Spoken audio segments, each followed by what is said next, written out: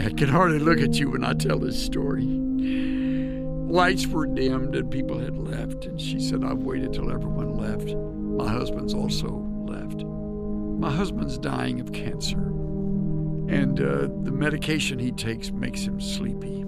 But what you don't know is that the great dream of his life was to be able to meet you and to hear you personally. And he's so embarrassed because he realizes he's given the impression that he wasn't interested. If you only knew what this week has meant to us. And she left. And I thought, talk about misjudging and looking at the exterior.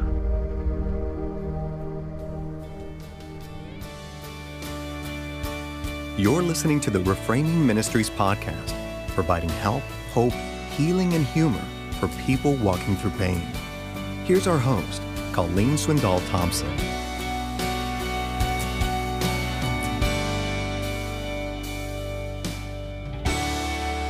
I am delighted to do something I have never done before, and that is to have 3 generations of Swindolls in one room. I don't know how that's going to all work out, but we're going to see. I have invited my dad and also my son, Austin, to be a part of this conversation as we share with each of you how our family has learned grace, has walked through the process of it, and is continuing to walk through the process of it. So, Austin and Dad, thank you for being my guest today. Absolutely. Glad to be here. Dad, back in 1990, The Grace Awakening came out, the book that you wrote. Every book has a story to it. What led to you writing that? Well, 1990 is a year that represented almost 20 years of being at the same church, which was the First Evangelical Free Church in Fullerton, California. I'd gone there in 1971, so by 1990, we were soon to celebrate 20 years there. And so when you're at a church over a long period of time, you really do know the people, or at least you think you do, and the people feel they really know you, or they think they do.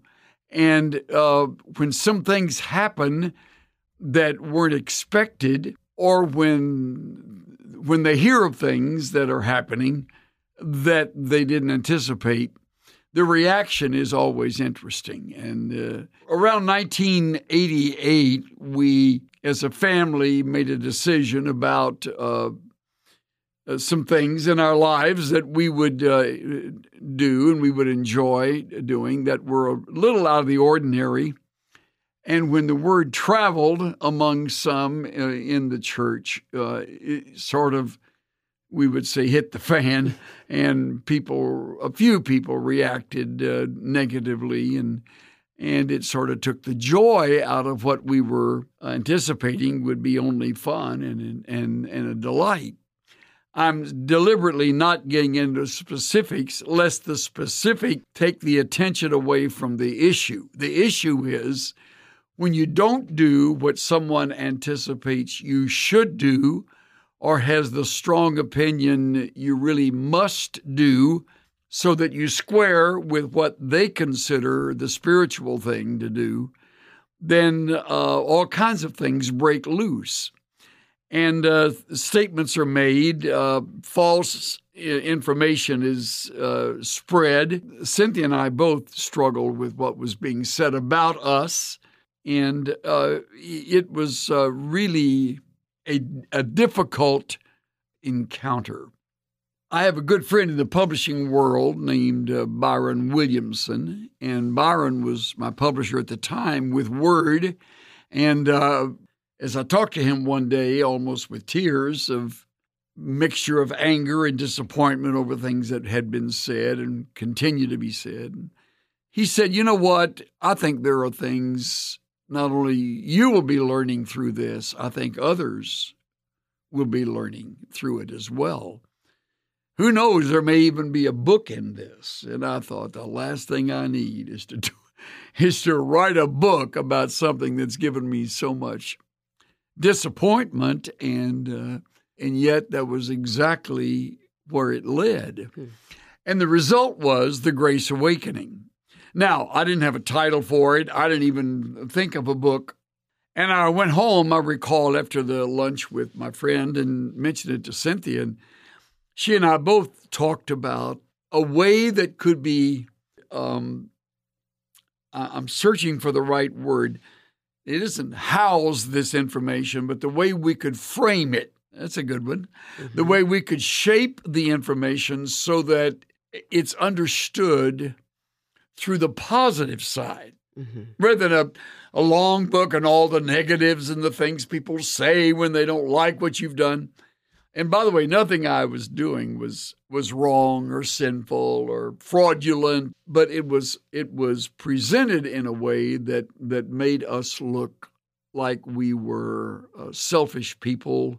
So I began to think, how can I approach this in a way that will communicate some things that can be learned by all of us, so that we allow people room to be, room to do. And we'll talk about it in our time together, but the ultimate answer is that we have an understanding of grace.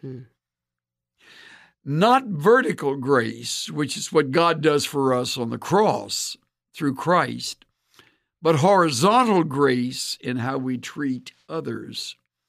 And that's the emphasis of the book.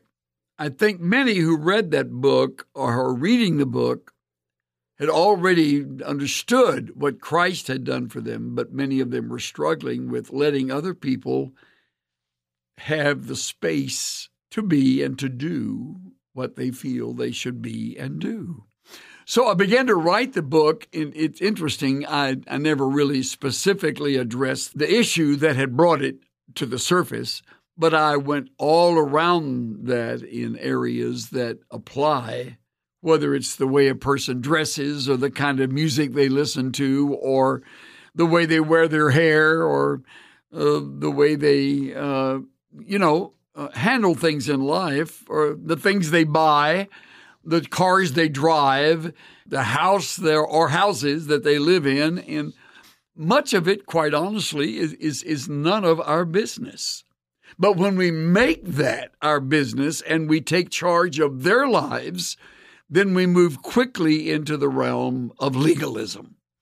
And we began to unload the things that we disagree with, and we make declarations that are not only offensive, they're inappropriate, and in fact, if I may go this far, they're unbiblical. Mm-hmm.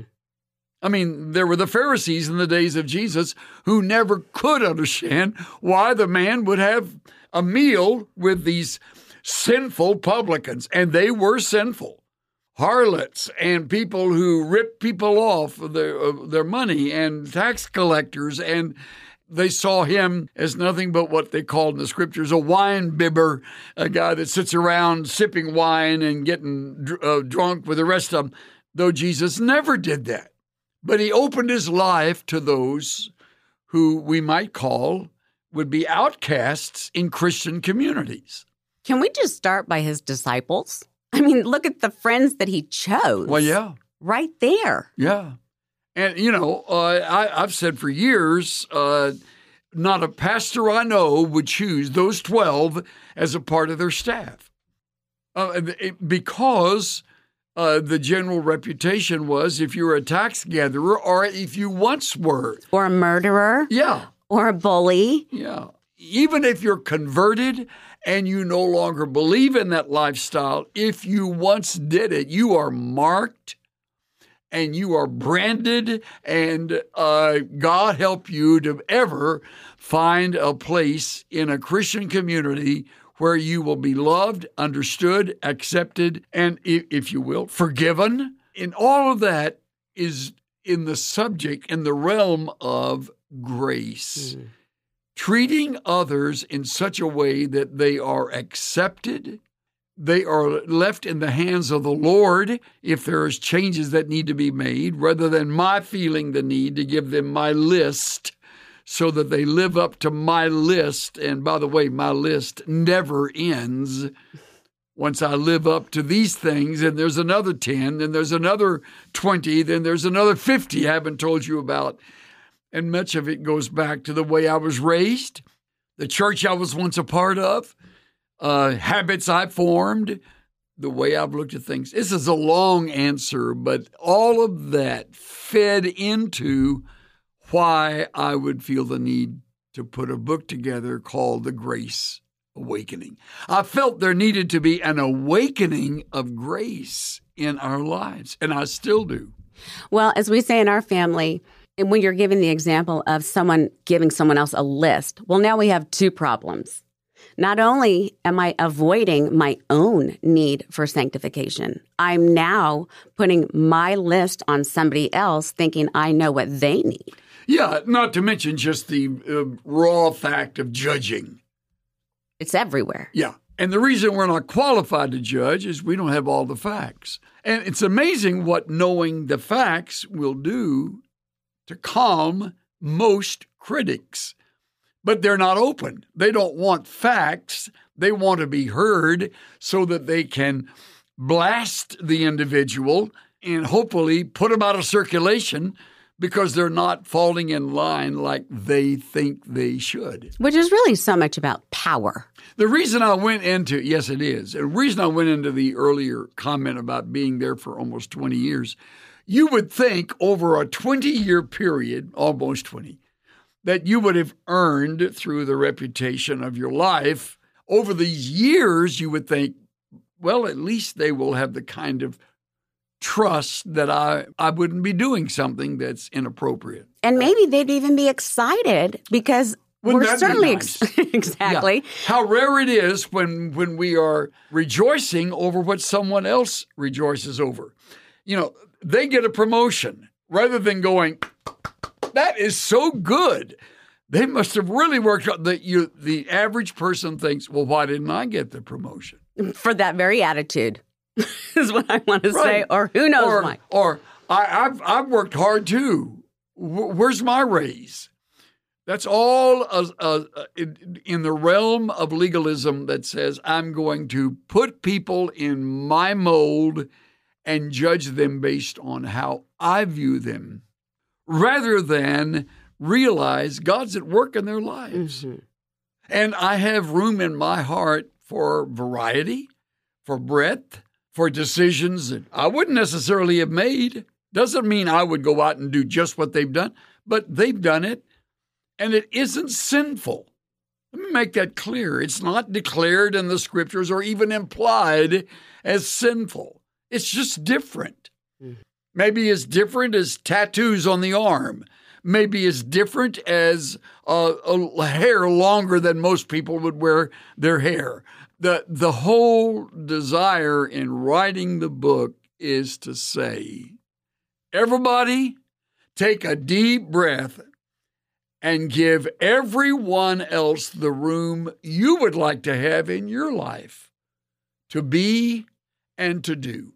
It's just different from what you would choose. And when you are a legalist, you are looking through the tiny radius, I often say like a little toilet paper roll, that tiny or smaller, even a straw, because that is what you ought to live up to. And that is the most dreadful way I can imagine to live one's life. So I wrote the book saying to people, we need lots and lots and lots of grace. Well, some of the things. How's that for an answer? That's a wonderful. You asked me that about an hour ago, and I gave you that's a long answer. Well, I think it's nice that you were careful, and I also remember being in the home and the experiences that I watched you go through. One of the questions I'm often asked is, well, what was it like growing up in a pastor's home? You had to have had all these rules, and I'm at a loss to know how to answer that because there weren't rules that you said, Colleen, you have to do this and this and this because of what people will say about me. See, a lack of grace is selfish. Right. I often would say to you kids, know yourself. Don't do this for my sake. Mm-hmm. Forget me. You're not maintaining your sexual purity so that your dad will have a good reputation. You're doing that for your benefit. When you compromise in that realm, you hurt yourself. Now, there may be ramifications that fall back on me, but you know what? That's not your concern. Right. Your concern ought to be you. Because when you have grown to an age where you leave the home, you're on your own. It allows you to grow up. Now, when you said we didn't have rules, obviously we had rules. But they were rules that were basic to life. They were guidelines and principles. They weren't like tight little nitpicking rules about life. Right. You weren't your sister. And one thing, if I said to you one time, I must have said hundreds of times, you were not Carissa. Carissa is Carissa. Let her be you be who you are. God wants you to be you, and he wants her to be her. And our boys the same way.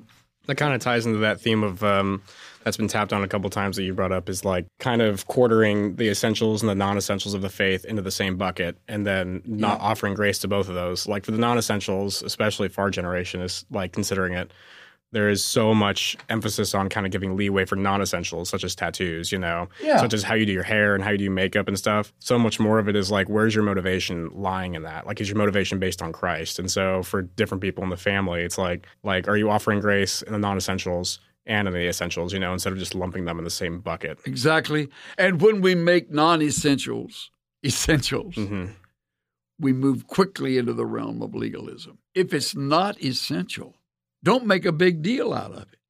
Now, you've also got to determine, is it essential because Scripture states it as essential, or is it because you've always believed it that way? Yeah, are you focusing more on eisegesis or exegesis? That's right. And often you bring into the family, not often, you always do, you bring in the family the roots of your own life.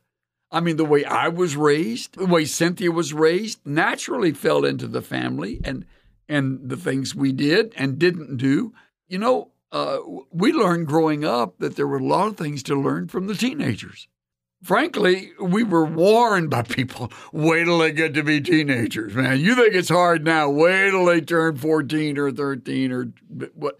And I would say to Cynthia, I can't wait till they turn and think for themselves. It's wonderful. Oh, I mean, yeah. I've loved. And if you don't live your life fearful or angry, it's fun, and because they will ask why. And they should. Absolutely. That's how you learn in life. I never learned how something worked without asking why. I remember one time the kids, all you kids wanted to sleep outside, and I said, no sleeping outside. You get bit by the spiders, and there might be somebody crawl over the back fence, and they would get you, and you shouldn't sleep out. You might get cold. And Cynthia said to me, why are you saying they can't sleep outside? I mean, we have a wall around our house. We're not going to lock the back door and keep them outside. They've got to come inside to go to the bathroom. So what's wrong with their sleeping in a little tent out back? And she developed a rule I will never forget, and I love her so much for teaching me I know which one you're going to say.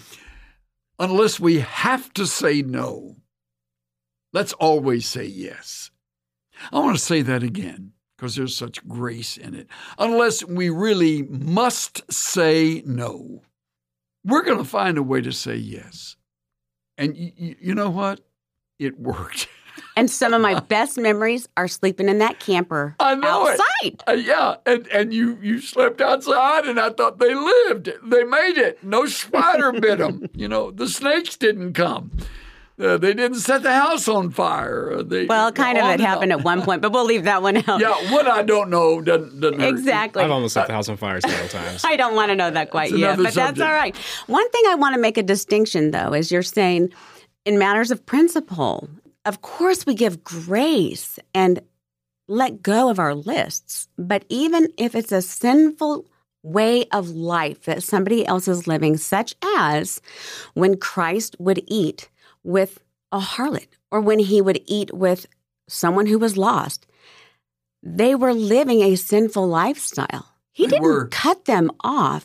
In fact, he invited them in to sit and talk with them. One thing that I have loved having Austin back at the house is when he has Bible studies at the house, you invite people who believe all kinds of things. Oh, yeah. I mean, it kind of correlates with, I think it might be in Mark where Jesus says, I didn't come for the healthy, but I came for the sick. And it's like if we ignore people who have atheism as their worldview or struggle with same-sex attraction or have a various smorgasbord that we say, well, that's not really Christianese, If we don't bring them in or talk to them or invite them, like how are we replicating grace that Christ showed people 2,000 years ago? And some of the best conversations that I've had have been with people that you've invited over who have no interest in the Lord.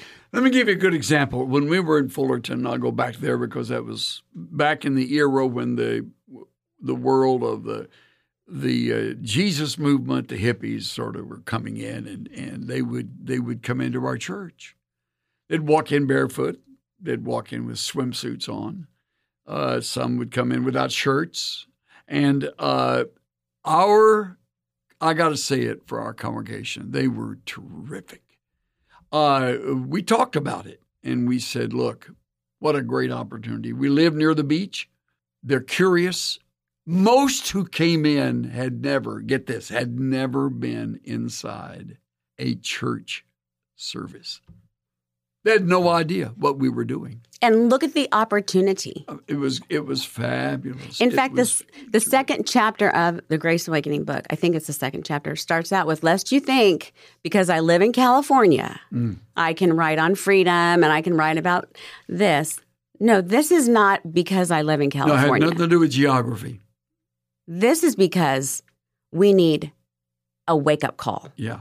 I'm going to tell you something.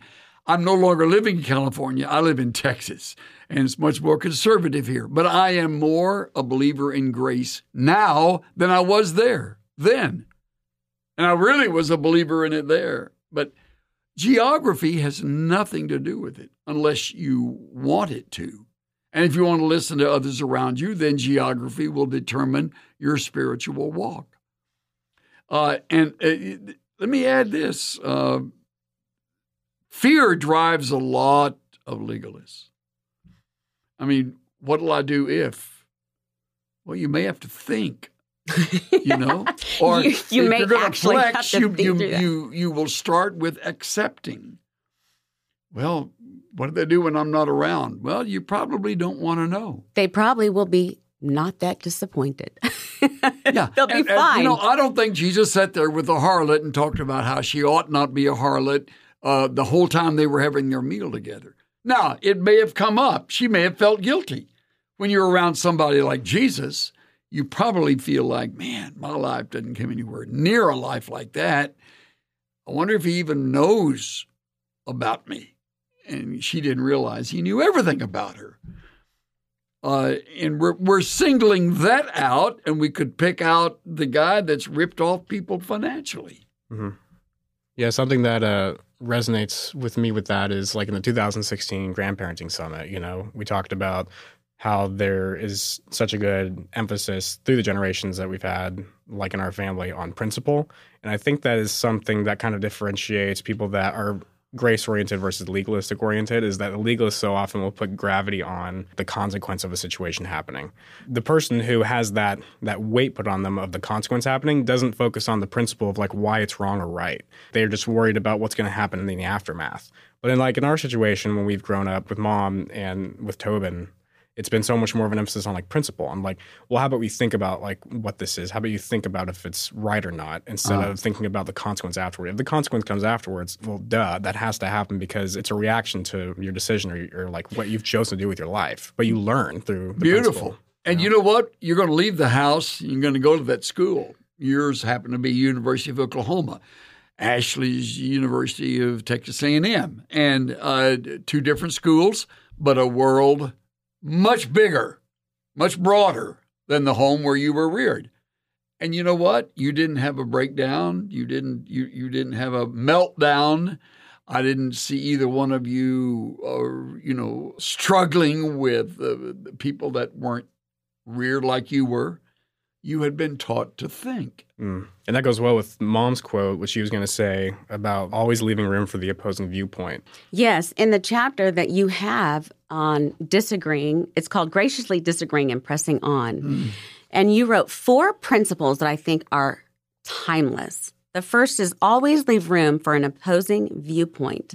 And then you brought up teenagers. If you don't have room for an opposing viewpoint, you won't do well when you have teenagers. Oh, that's right. Teens can be among our best teachers. Opposition is good for humility. And then it says, number 2, if an argument must occur, don't assassinate. Yeah. That's a great tendency on the part of those that are really opinionated. I'm certainly opinionated. Friends of mine are opinionated. But when it comes to relationships, you have to be careful that when there's disagreement, that you don't go after a person's character. That's a low blow. Name calling, gaslighting, bringing up the my wife doesn't get hysterical, she gets historical. Yeah. Is one of the funny things that we laugh about. Right. And you could so easily turn there when you run out of an answer. Then you go for their character. Yep. That's a dirty blow. That's not fair. If you don't have an answer, simply say, you know what? I don't know. That catches me off guard. I'm not sure. I've never had any teenager look at me when I say I didn't know and mock me.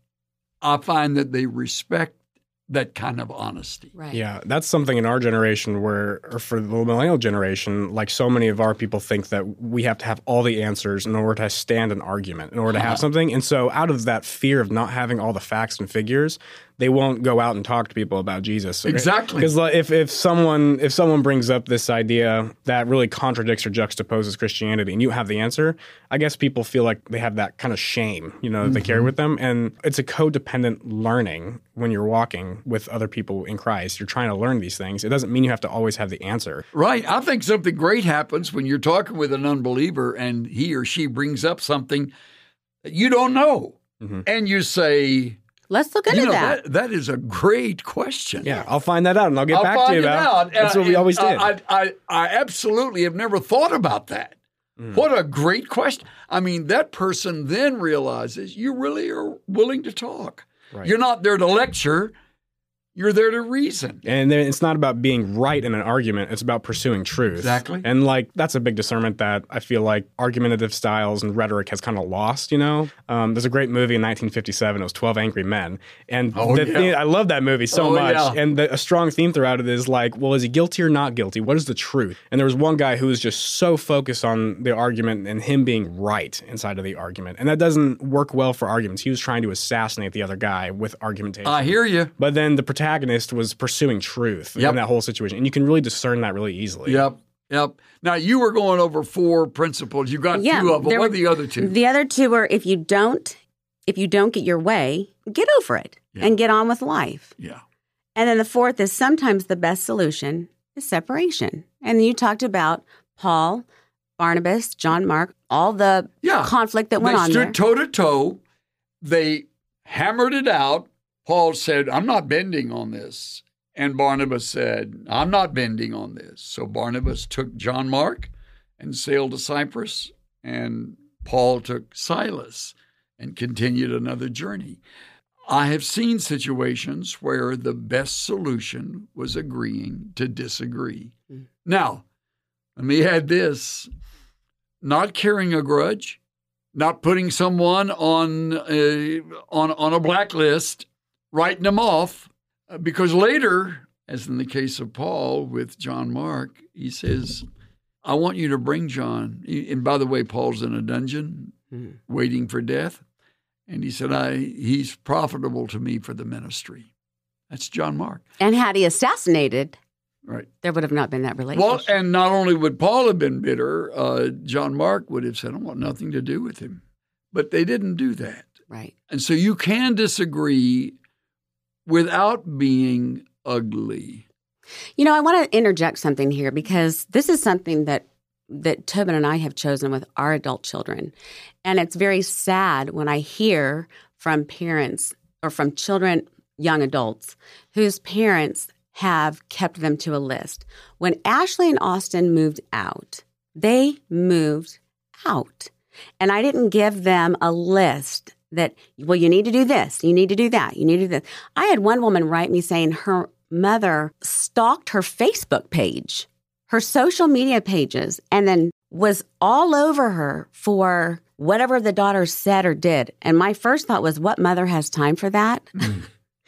But I haven't looked at Austin or Ashley's social media pages because I have my own life. They have their own life. Yeah. They've chosen things very different from me.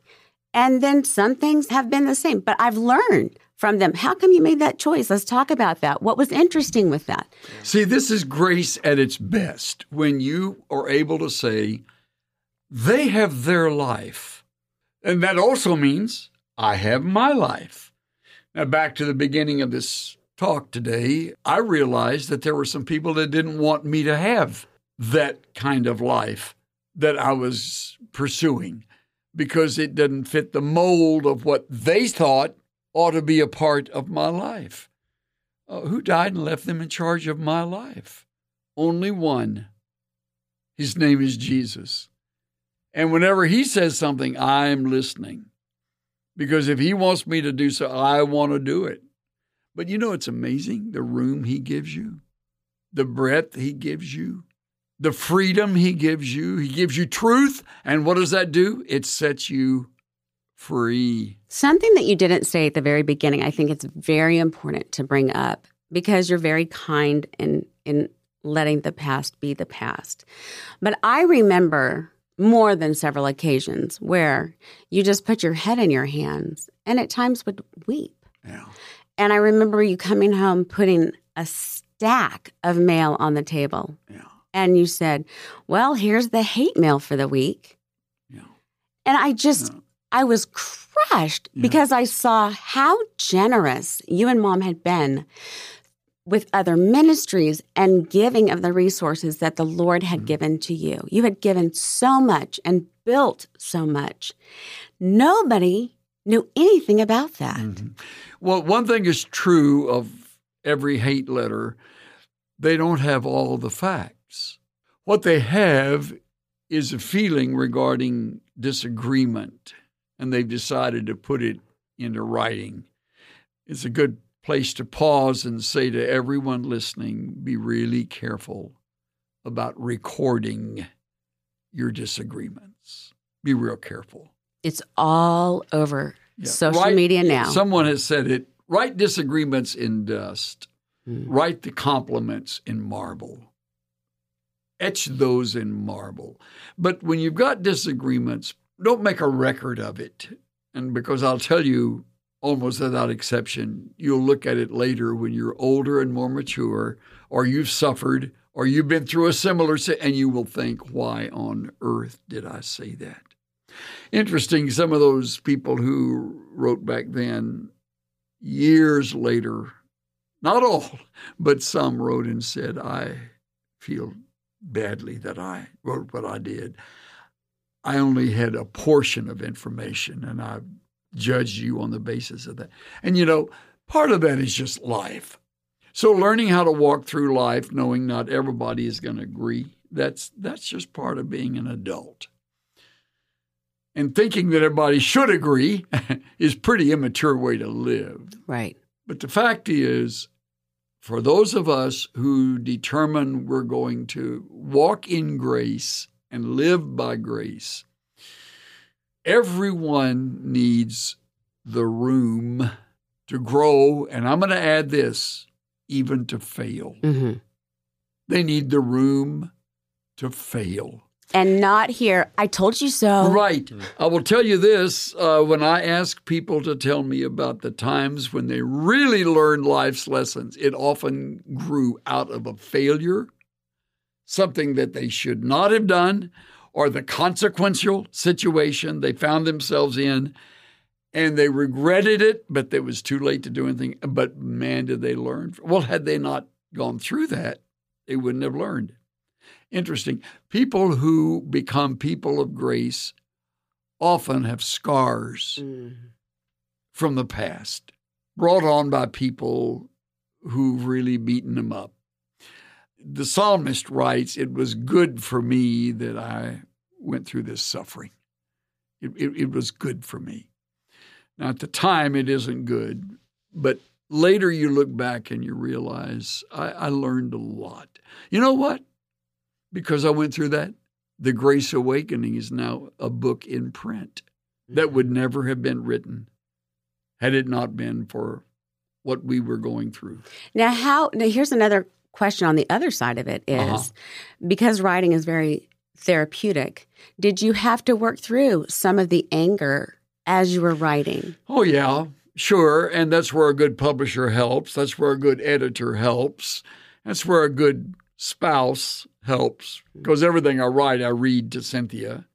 This even goes to husband-wife relationships. When you really have grace in that relationship, you're teachable. Mm-hmm. And I'm not trying to put myself up as the big example, but listeners become learners, and learners become change agents. Mm-hmm. You know, I think that relates really well to Acts 7, where like the Sanhedrin are listening to Stephen kind of speak, and then towards the end of it, he's like, "You stiff-necked people, like you still don't get it," and they shut their ears, and there's a gnashing of teeth, and they stone him.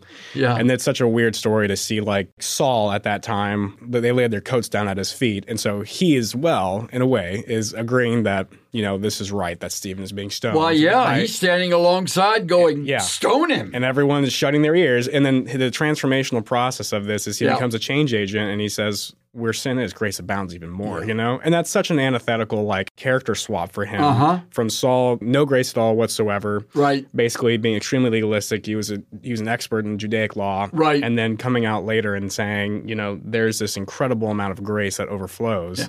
And I wonder how much he thinks about Stephen at that time.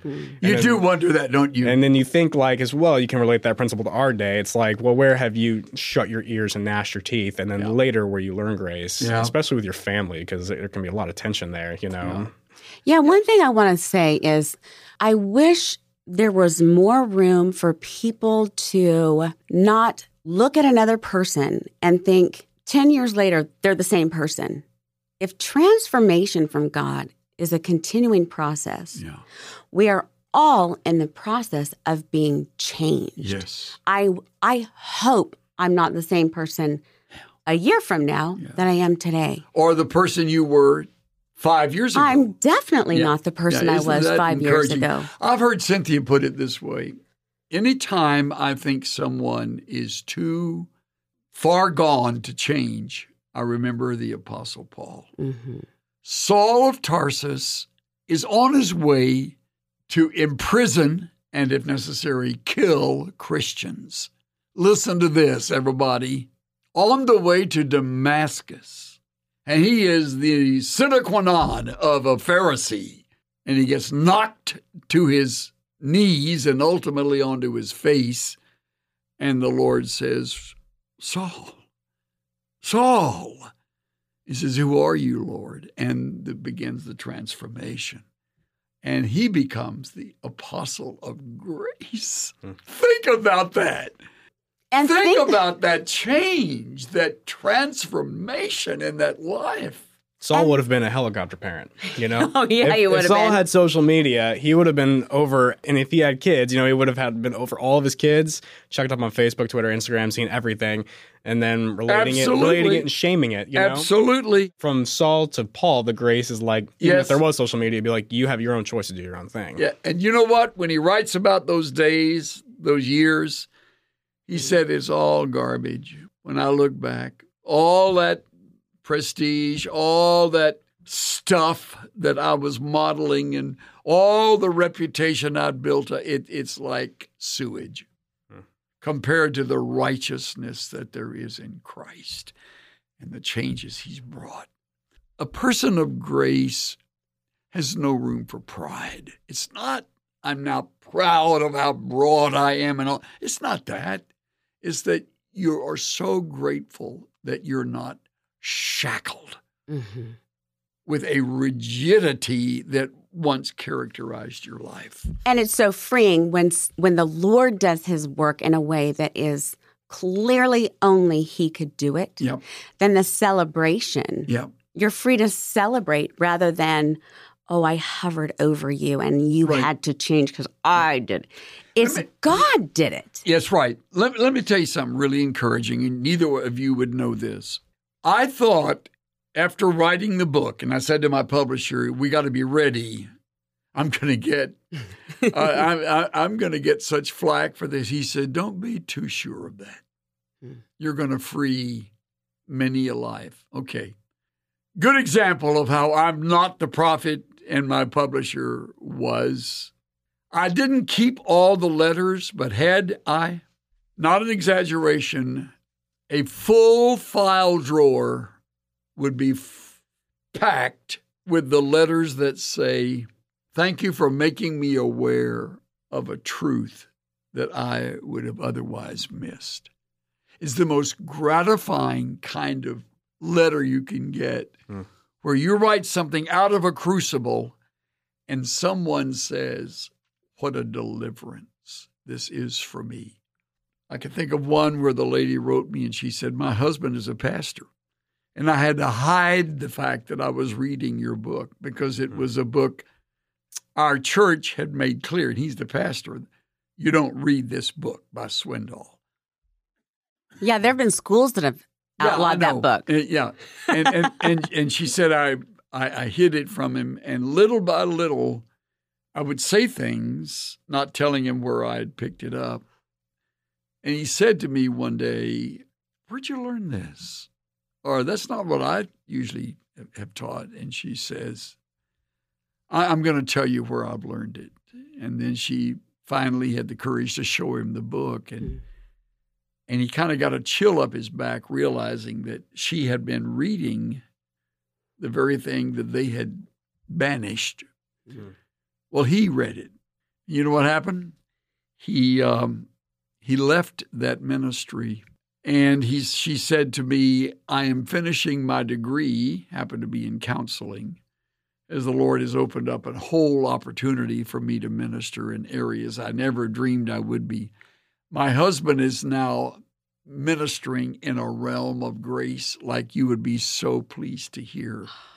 And we have been written off by the former church. Sure. They shun us. They have put us on their, blacklist, and that can happen. But she said, I want to thank you because for the first time in our life, we are free and truly fulfilled. That's gratifying to know that something that grew out of this crucible became for some, and for many, really, a ray of hope, a book of relief, if you will. Yeah, because there are so many different, even denominations and list after list after list. It's exhausting. I think I'm doing great if I can get the first and second commandment down. Those two alone are life's work. Yeah. I think one of the good things about having multi-generational conversations like this is we can each share how we have learned grace in our own family, lest we leave the impression that, we have this wonderfully gracious family that is always getting along. Yeah, just like the example that Bubba just gave, that was a pastor. And there was a congregation that looked to him. It was. And they, like the congregation, they ex-fellowshipped them, which is a sign of legalism after you kind of branch off from that. But at the same time, you look at that and you say, okay, well, how is that embodying grace? Or how is their family embodying grace? How is the pastor embodying grace if the woman had to hide the fact that she was reading a book about grace, Yeah.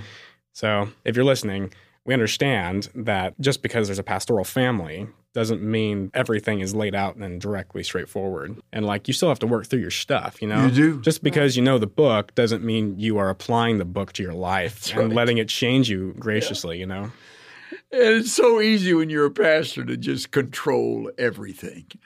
You're going to control the church. You're going to control your kids. You're going to control your other people's lives. And what a terrible way to live.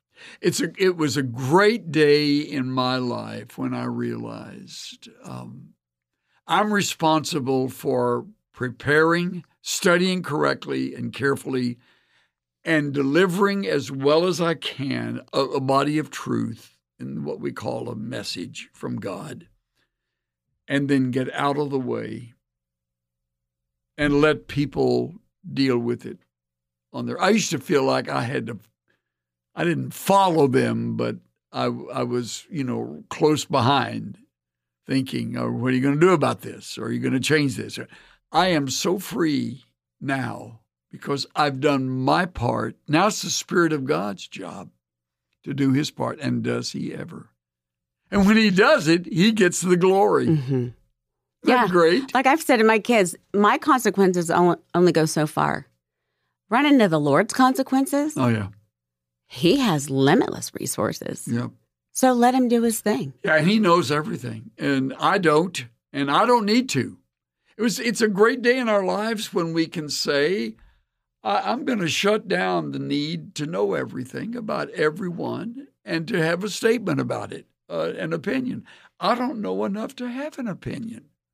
And that's okay. And let's read scripture and not think of somebody else's name. Yeah, that's good. Just stop, think about I'm everybody. glad my husband's here so he can hear what the preacher's saying today.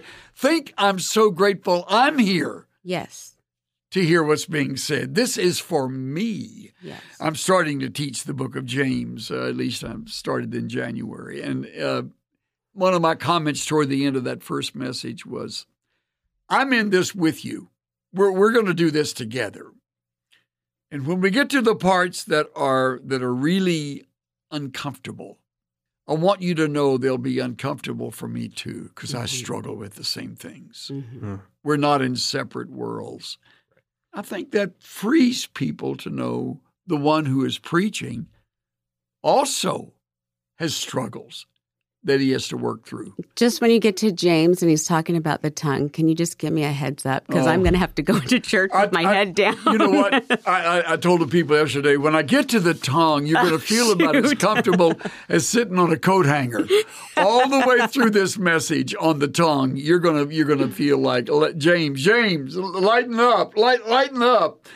Because the tongue is the last muscle we ever tame, if we ever tame it. And one of the strongest in the entire body. Yes, it is. And you can tame everything else, but that tongue will. In 15 minutes, it'll be lashing out. After saying the greatest things, within minutes, it can be over the top. So let's move into some of the more personal parts. Dad, because you're older than us, we'll let you go first. You're the winner. Good discernment. Exactly. Wise statement. What is an example that you can share where you learned grace in an unforgettable way? I was teaching at Forest Home, and it's a conference center in Southern California. The particular conference begins with a meal, and everybody kind of gets to know each other. And I met this couple I'd never met before. She was just vivacious. He was a little timid, but he was friendly. And I noticed in the meeting that night that I wasn't into my talk 5 minutes before he was sound asleep. And she was on the edge of her seat, and he was literally had his chin on his shoulder. He's just out. And I thought, boy, probably she's here hoping that he'll really gain something from the time here, but he's obviously not interested. By the last night, it was obvious that he was just there because of her. Had you said something to Mom during the week? No, not a word. Okay. Not a word. I'd kept it to myself. And she said to me before that final Friday evening, she said, "May I see you afterwards?" And I said, "Oh, absolutely." And I knew she wanted to talk about an unhappy marriage, and I was hoping you were certain. for the right words to say. Oh, I can hardly look at you when I tell this story. And she said to me, lights were dimmed and people had left. And she said, "I've waited till everyone left. My husband's also left. My husband's dying of cancer. And the medication he takes makes him sleepy. But what you don't know is that the great dream of his life was to be able to meet you and to hear you personally.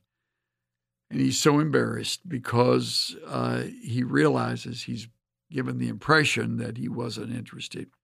If you only knew what this week has meant to us. And she left. And I thought,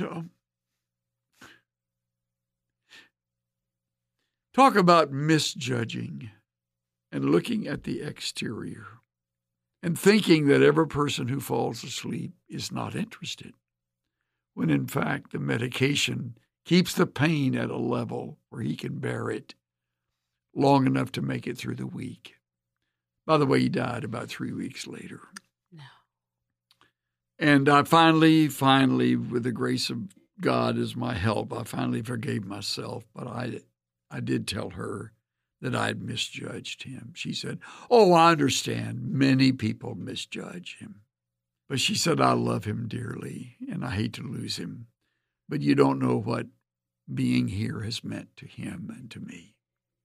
Well, how's that for a lesson on grace? I don't think I need to share any of my stories. Would you like to go in, Austin? I learned never, and I mean this as a preacher, and I've been doing this almost 55 years, never try to guess why people fall asleep. Some have worked all night, and they came, and they just can't stay away. Others are on medication. Others, admittedly, are struggling through things, and they can't listen, so they check it out. It's none of my business why they sleep. My business is to make it as interesting and as pertinent as I can and to leave the results with God. That's a classic example, and our listeners may have heard me give that before, but Cynthia says every time you give that illustration, it makes everybody pause and realize how we judge without knowing the facts. Stop doing that. Learn from my mistake. You don't know enough to form that opinion about why this person is doing what they're doing. If you knew everything, the last thing you'd be is his judge. How do you follow that, Austin? No, I don't follow that. That was really good. I think in learning grace, it has been through Jonathan. Yeah, I can agree. Jonathan is your son, who is a very special person. And I thought... 21 years old. I know. And I thought... Autistic. And so many more. And a number of other things that only you know fully. Yeah, before I had kids, parents whose kids were behaving in a certain way outside of what I thought, who was I to know? And then it would take 2 or 3 hours to get to church. And I was so exhausted. And then when things were said, because he wasn't able to handle being out, I didn't go to church for 2 years. Part of that was because I was hurt. But part of that is because I had hurt others. Yeah. And the Lord dealt with me and continues to. So now when other individuals, whatever it is, they may walk slow, drive slow. One of the things that we had with the kids, they'll remember me saying, well, maybe their cat died today. We don't know. And that's why they're driving slow. You don't know. Honestly, I had a woman in our church, and her greatest companion was her dog. And say what you want to, react like you wish, but to her, after, I think, 15 years with that dog, when she lost that dog, life pretty well ground to a halt. I need to have grace in my life to say, I don't have a relationship that close with an animal, but she does, and I respect her. Yep. And all that meant to her. And when you do that, it helps you give people room. I love it that you said some are just slow. And we all move so quickly, and we think quickly, and we drive fast, and we decide fast, and we want to be waited on fast at a restaurant, and we like to be served fast. And no one gave you the right to be fast. Some people can't be and choose not to be, and that pleases God that they're not. That's the part of it that has to be remembered. Because they force us to address our impatience. They do. That's just life with Jonathan, you know? I mean, like, Every day. Well, because that's a big thing with John is like that you are put in a spot where your impatience is faced with his inability to be fast. That's not putting him on the spot and saying, thanks, John. Thanks for being slow. Now I can't take my time. It's like maybe the Lord is using Jonathan's autism as well to help us see like where we are trying to be fast in things. And so I can agree with the statement that you said about not being able to give grace to people like Jonathan. We were in church a little bit of time ago, and Jonathan is very loud with his singing. And he's very, I will say. And he does not sing on tone. Yeah, no tone. His tonality's out the window. But he praises with his heart. Yeah, you can just see how he has just this gushing heart that just wells up this praise. And then people around, you can kind of see their side eyes, you know? They'll kind of move, they'll kind of look at him or they'll throw some glances. And it's like, yo, dude, like, what are you doing looking at him like that? And you don't even want to worship here. And he's trying to worship here. How are you possibly showing grace in that scenario? No, I love how Dietrich Bonhoeffer talks about like cheap grace and costly grace. It seems like in America, it's becoming more prominent. At least I definitely know with my generation, it's like you become a master at showing cheap grace. Like I will show you grace up until this point. Pretty sure Jesus goes way beyond that with anybody. I mean, in John 9:3, he went beyond that. You know, he says like it wasn't this man's sin or his parents' sin that causes blindness. Right. And that's a verse that we relate to our life with Jonathan. You know, it's so the works of God could be shown through him. And maybe Jonathan singing in a really poor tone, a song that adores Christ in a way that kind of centers attention around him accidentally just because he's not the best at singing. Maybe that is just such a powerful tool to help teach someone grace. You know, I don't know it. I've always loved it about you, Austin, that you are so tender toward John. I melt when I think of it. I want to say if you're listening and you have a sibling with autism, I understand that that's not always true because I was not always tender with Jonathan. Yeah. Like that's a section of my life where I look back and I just think, oh man, and that crushes you really deeply because Jonathan has severe disabilities. You know, Jonathan's not a savant. He doesn't have a lot of splinter skills. He can't do a lot. Yeah. So he's really limited in his scope. That's something when we're talking about personal experiences that I can look to and say, wow, the Lord's really shown me grace in this area of how to be gracious towards Jonathan because I used to kind of project expectations on him because we're brothers. You know, we've grown up together. He should know how to do this. He should know how to do that.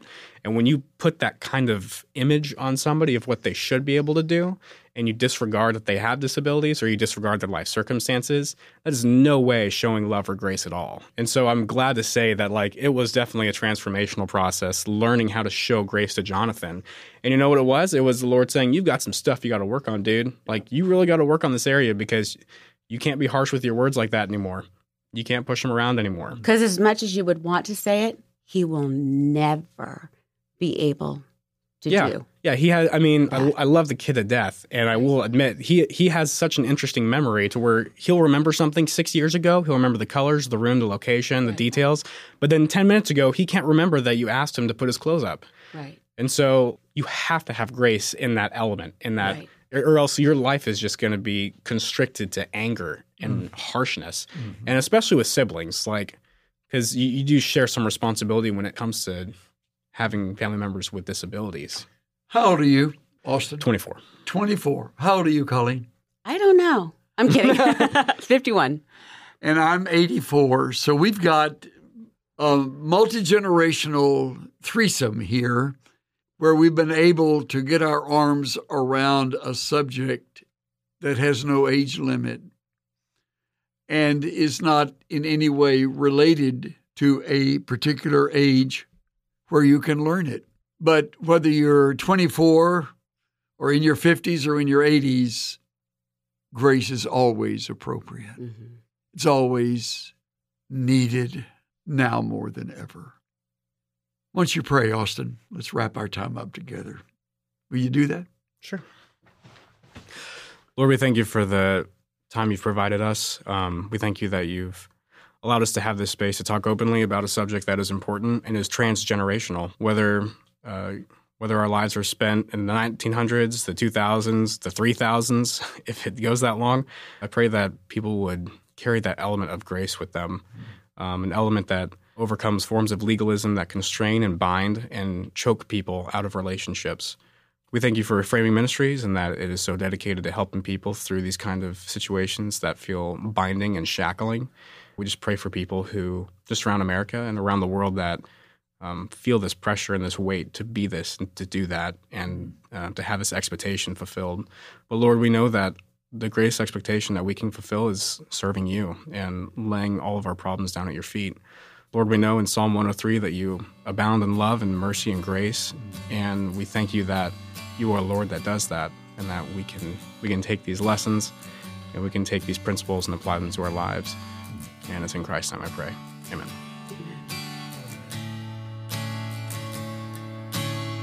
Well, hey gang, wasn't that an amazing conversation with my dad, Chuck Swindoll, and my son, Austin? I hope that you found it very encouraging as we discussed ways to reframe and look at grace. The message of grace that we can give to one another is probably one of the biggest gifts of all. You can find the show notes and referenced resources in the podcast description on our website, reframingministries.com. In addition to that, if you'd take a few moments to rate and review the podcast, I would be so thankful. You can also connect with Reframing Ministries through our social media sites such as Facebook, LinkedIn, Twitter, and other various platforms. You can write to me personally at reframingministries@insight.org. I would so love to hear from you. Thank you again for joining us today at Reframing Ministries. If you enjoyed this podcast, let us know in the comments on our website. Our desire is to provide biblical help, hope, healing, and humor for people walking through unique and challenging segments in life. And in order to provide for more people, we'd love your support through prayer, sharing this content with friends, and partnered support. Reframing Ministries and Insight for Living Ministries operate entirely and only on your generous gifts and donations. You can partner with us and donate to Reframing Ministries through our website. The Reframing Ministries podcast is a production of Insight for Living Ministries.